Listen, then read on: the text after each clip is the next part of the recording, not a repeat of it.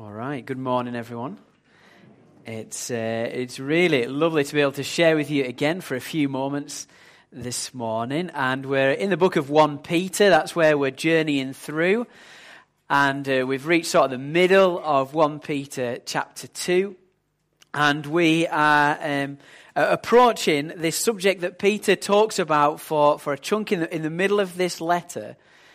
A subject that's perhaps not always the easiest subject for us to consider. And it's the subject of submission. And that's what we're going to explore for a few minutes this morning. We're going to lean into it a little bit and ponder, reflect upon it, chew it a little bit. And so because we're heading in that sort of direction where we're going to do a little bit of work together, I want to start off with something quite light. And just a little bit, dare I even say fun? I don't know. Possibly. Well, we'll see. I wonder, have you ever heard of the song, I'm a Little Yellow Bird? Well, that's an overwhelming response. I take that as a no. I'm a Little Yellow Bird is a very silly song, very, very silly. And just before we get concerned, I'm not going to sing it. And we used to sing it at Capenray actually, and we'd sing it with the students. Bear in mind, it's a kind of very multinational student body, or with the guests as they were on a holiday. Again, often lots of different nationalities, and we'd come together and we'd sing this song. I'll just sing it to you. There are actions to it. I'll do the actions. Very silly, very simple. But it just says, I'm a little yellow bird, and you kind of flap your wings. I'm a little yellow bird, and I'm so sad in my stomach. This is your stomach. Because those I live with, as you make a little house, they are so stingy. They feed me herrings every day. This is a herring, obviously. Which I really don't like. It would be better to have a Coke and an ice. Okay, that's a silly song. It's kind of pointless. You then move the song around different nations in the world, and each nation sort of has their own way of singing it or doing the actions. So that the words remain the same, but the actions change. So potentially they might sing this song in Scotland. So a little stereotype warning.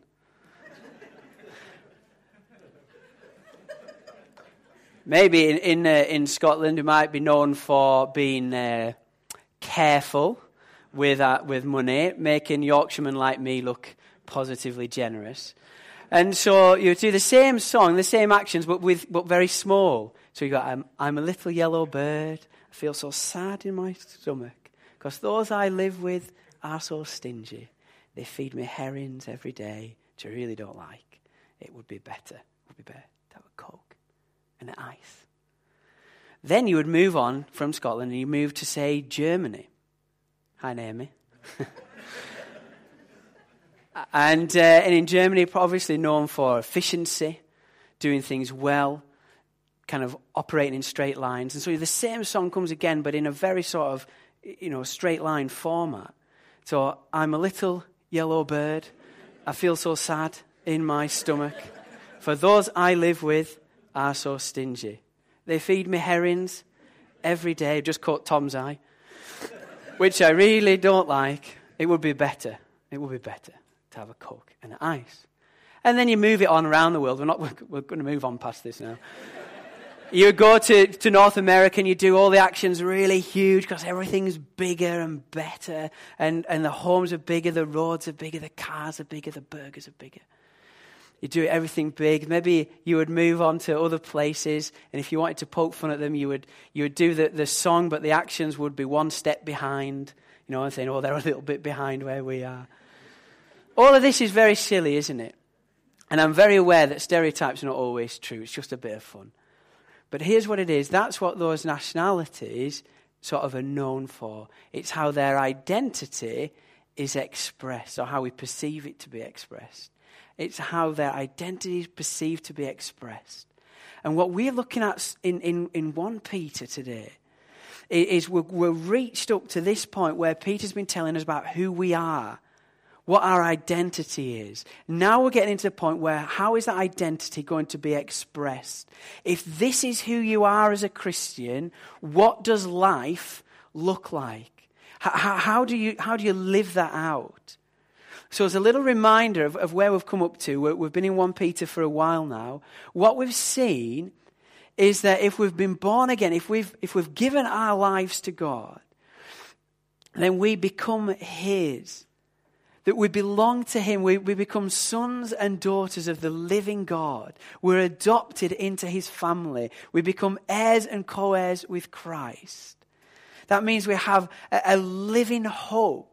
That God hasn't just come and visited us in Jesus. He's not only died for us, but he's risen again and he comes to live within us. We have a living hope. That we have an inheritance that is kept for us in heaven. That we're shielded by God's power through faith. That we go through difficult things in life, very difficult things. But God is active in those trials, refining us like fire. That we are to be holy, set apart, distinct. That we're not who we were, but now our citizenship is in heaven. And because of that, our lives are going to look different. We're going to love each other deeply and from the heart. We're going to live our lives here as foreigners, here in reverent fear, chapter 1 says. We're going to live here, our lives here as exiles. We're a chosen people, a royal priesthood, a holy nation, God's special possession. This is who we are. This is the truth of our identity. So how are we going to live that out? What's that going to look like as we live? And I think that the picture is something that we kind of see in Genesis. When God calls Abraham, all those years ago, God calls Abraham from his home in Ur of the Chaldeans, and he moves to the place that will be given to his family as their inheritance, given to the Israelites as the promised land. As he moves, we read this little phrase in Genesis, and Peter doesn't reference it, but I think it encapsulates what he's saying. He says he pitched his tent and he built an altar. He pitched his tent. That's where he's going to live. And when you pitch a tent, it takes a bit of work, and you establish it, you get it down. There's a relationship with where you're staying, but it's not your permanent home. That's what our lives are to be as exiles. We're to have a relationship with where we're staying. It takes work. We establish ourselves, but this isn't where we belong. This isn't where we're going to be forever. This isn't where we're investing everything. We pitch a tent, but we build an altar. What is significant, what lasts, is flowing out of that worship of the living God. And that's where we're up to. So if we're pitching our tent in this place at this time, if this is where we are now, what does our relationship to where we are now look like? If we're not here permanently, what are we to do? To take advantage of the world around us, just get what we can while we can, because this isn't home? Are we to withdraw from the world and just kind of see out this life? Are we to take on the world? Let's take it on, let's change it. This is what Peter writes. 1 Peter chapter 2, verses 13 to 25. Submit yourselves for the Lord's sake to every human authority, whether the emperor as the supreme authority, or to governors who are sent by him to punish those who do wrong and to commend those who do right. For it is God's will that by doing good you should silence the ignorant talk of foolish people. Live as free people, but do not use your freedom as a cover-up for evil. Live as God's slaves. Show proper respect to everyone. Love the family of believers. Fear God. Honor the emperor. Slaves, in reverent fear of God, submit yourselves to your masters, not only to those who are good and considerate, but also to those who are harsh. For it is commendable if someone bears up under the pain of unjust suffering because they're conscious of God. But how is it to your credit if you receive a beating for doing wrong and endure it? But if you suffer for doing good and you endure it, this is commendable before God. To this you were called, because Christ suffered for you, leaving you an example that you should follow in his steps. He committed no sin, and no deceit was found in his mouth. When they hurled their insults at him, he didn't retaliate. When he suffered, he made no threats. Instead, he entrusted himself to him who judges justly. He himself bore our sins in his body on the cross so that we might die to sin and live for righteousness. For by his wounds you have been healed. For we all like sheep have gone astray, but now you've returned to the shepherd and overseer of your souls. So what I want to do for the next few moments is then try and unpack that a little bit. And there's so much in these verses, but we're just going to look at that one big idea, that idea of submission. What is it then to submit? Let's see where we're getting it from the text before we dive in. Verse 13, submit yourselves for the Lord's sake to every human authority. The word in Greek is every human creature, but the context goes on to talk about particularly those in authority. Verse 17, show proper respect to everybody, love the family of believers, fear God and honor the emperor. Verse 18, slaves in reverent fear of God, submit yourselves to your master. The main idea here is as children of the living God, those with an eternal inheritance, those with such privilege, we're to live out our lives on earth in submission. So what is it to submit? What is submission? Here's what we're going to work with for the next few moments. Submission is where we voluntarily submit to another, where we place ourselves beneath them that we might lift them up. That we might place ourselves beneath them, we might lift them up. I wonder what you're feeling as we think about it this morning. It's not. These are not easy things for us to think about. We live in a culture and in a time where we're very aware of our rights. We know what our rights are. We're probably not just as clear on our responsibilities, but we know our rights. We're actively encouraged to put ourselves and our happiness first. We're actively encouraged to do whatever it takes if it brings us money or fame or influence or power. And if we don't do those things, we're lacking in ambition. We're somehow short of confidence if we don't promote ourselves. And it's an uncomfortable thing to think about submission. Here's a couple of things we might be thinking, perhaps, as we just consider it. We might think, then why do we need to submit to anybody else? If I am truly a son of God, if I've been adopted into his family, if he is Lord of lords and King of kings, if he made this world, sustains this world, and will wrap this world up, and I belong to him, then why would I need to submit myself to anybody else? Why? I've got the main thing, Just as a silly example, think of the centre that we built just next door. And we could think, we want to do this for the Lord. This is his world. We're his people. It's for his glory to reach other people. We want to do it. It's all for him. So why do we need to ask for planning permission? It's his world. For his people. Why have we got to go through all these endless hoops to put up a building? Because we're exiles here, and the Lord says, submit yourself to human authorities.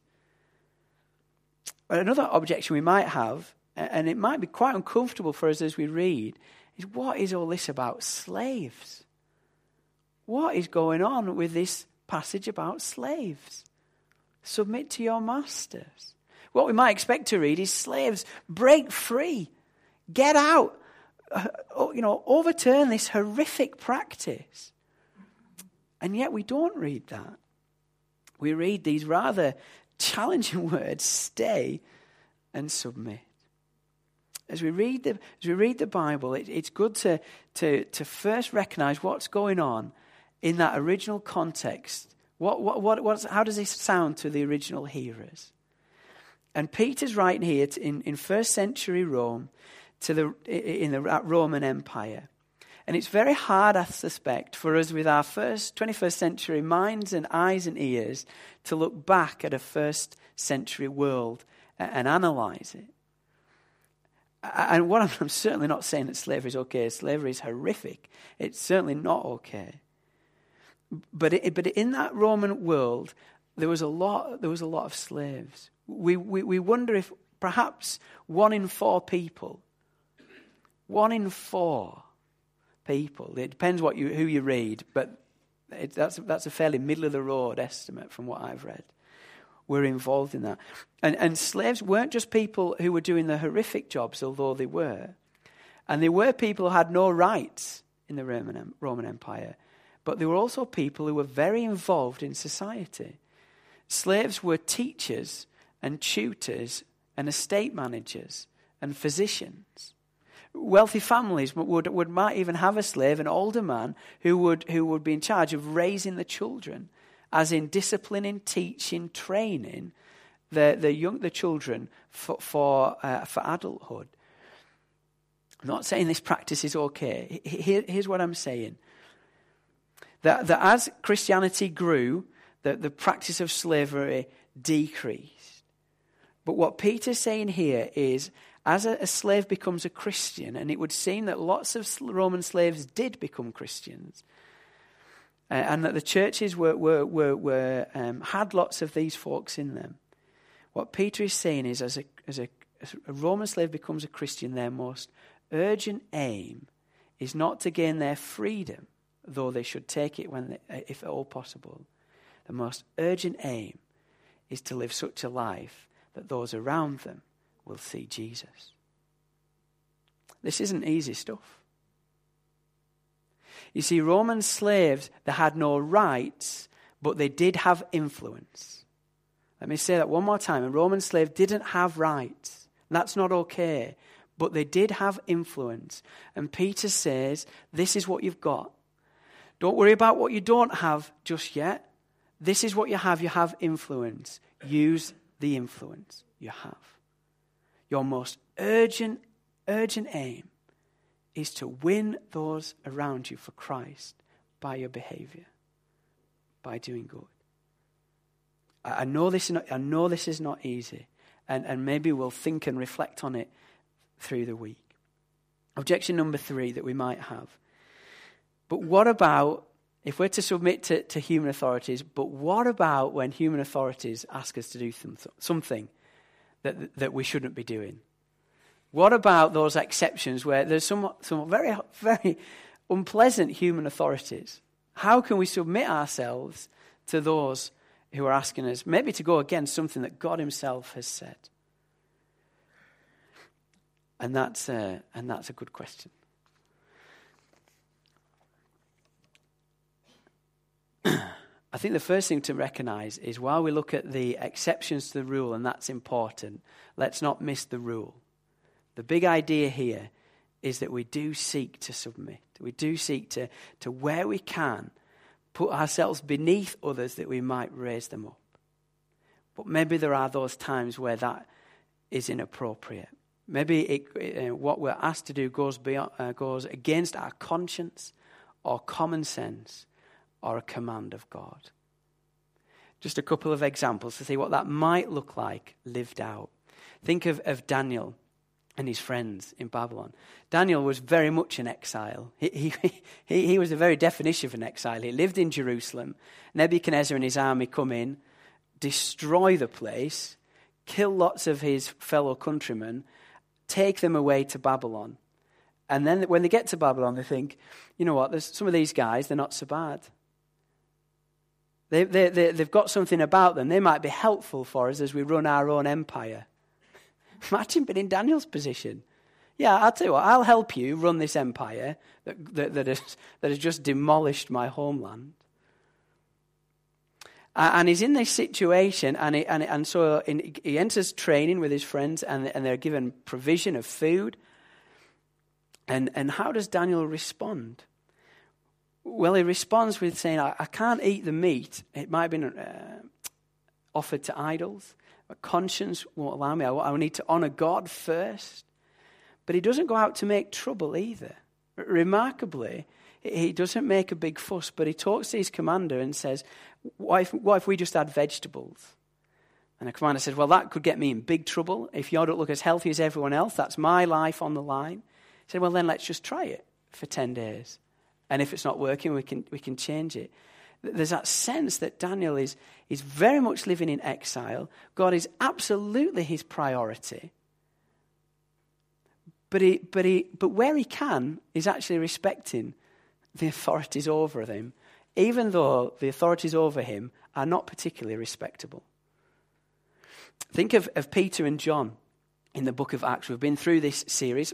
God is doing amazing things through them. They go to the temple to pray and heal a lame man on the way. It's just a morning for songs. And people are just really taken by this. People are becoming Christians. They're brought before the Sanhedrin, and the highest court in the land, highest Jewish court, who say you cannot preach in the name of Jesus. And they say we can't obey that. We are going to preach in the name of Jesus. They're dismissed. They're in the temple courts. People are so for them that the next time they're going to be arrested, the guards come. The people are willing to stone the guards. They're willing to kill them. This is their chance. This is their chance. Now let's cause a really big fuss. Let's cause a riot. Let's get the name of Jesus out there in such a big way. Let's overthrow the system. But what do? They've got that chance. They willingly go with the guards to face the Sanhedrin, knowing that the best possible outcome is that they get beaten. That's the best outcome. There's other outcomes as well that could happen.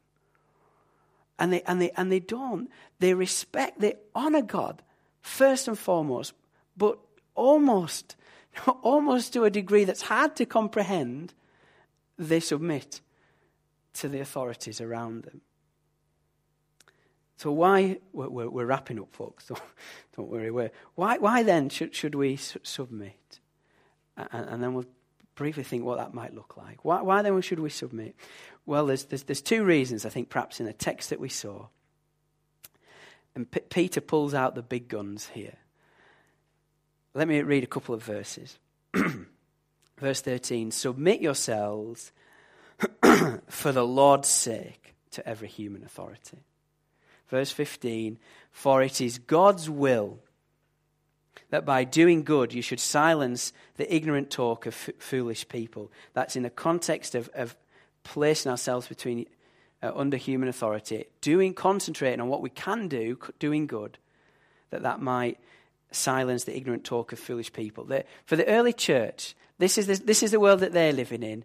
They're viewed with a lot of suspicion as some sort of dangerous cult.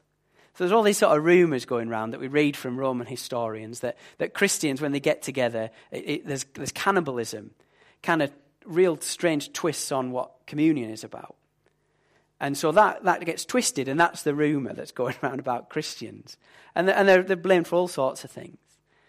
And Peter's saying, just what can you do? Do good to silence that foolish talk. Verse 18, slaves, in reverent fear of God, submit yourselves to your masters. Verse 21, to this you were called, that pattern of sometimes even suffering for doing good and being submissive, because Christ suffered for you, leaving you an example that you should follow.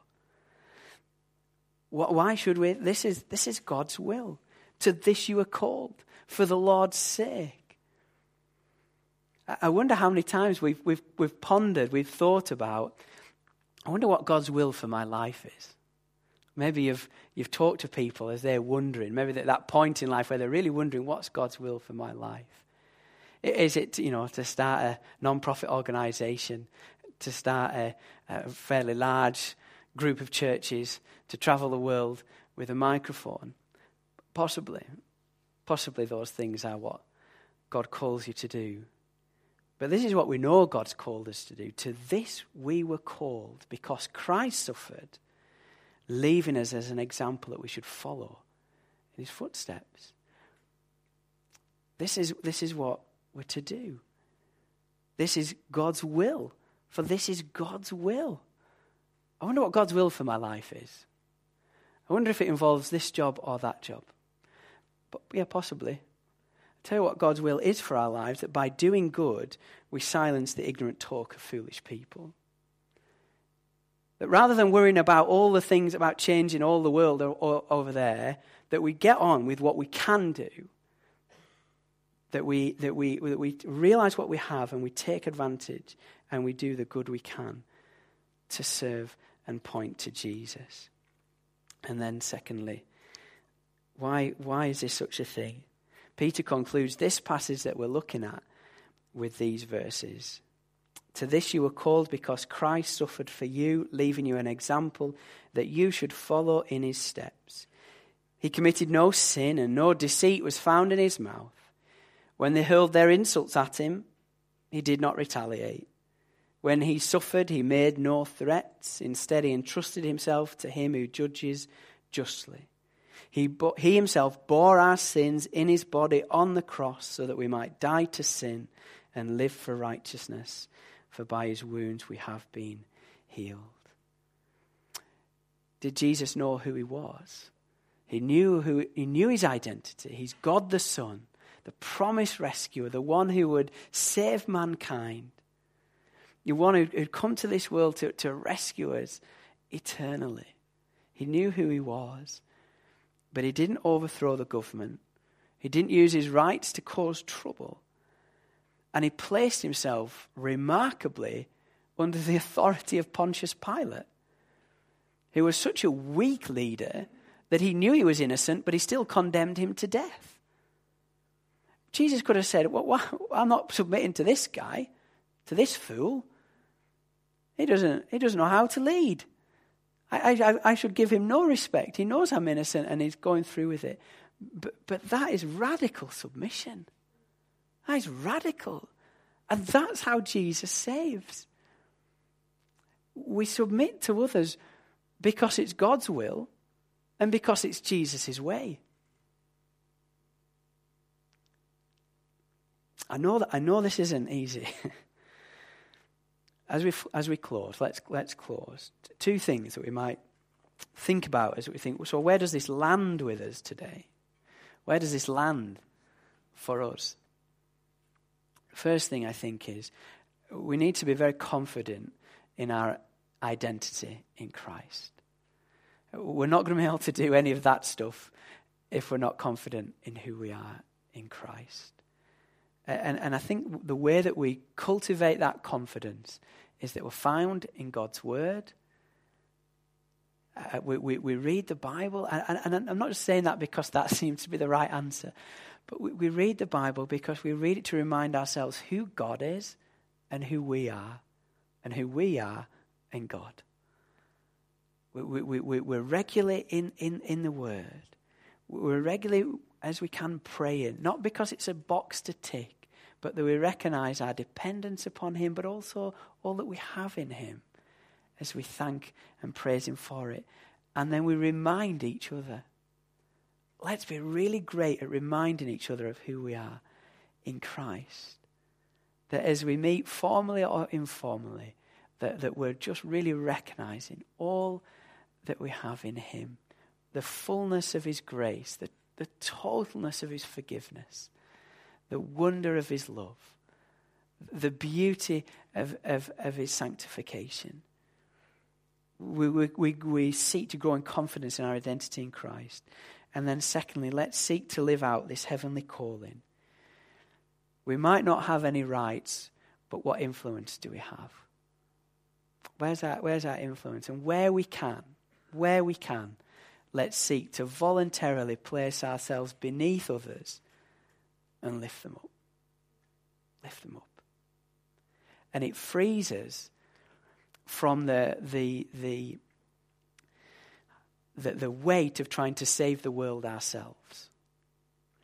We concentrate on doing good, on submitting to Christ and others, and allow Christ to save the world through us. It's his job, not ours. Let me pray. We're going to sing a couple of songs to close. So maybe Maybe if you're leading us in those songs, you can take your place on the platform. Let's pray for a moment.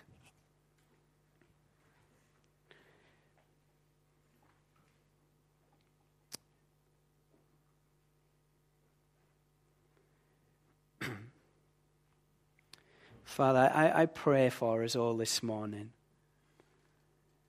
And Lord, I pray that as you live within each of us by your Spirit,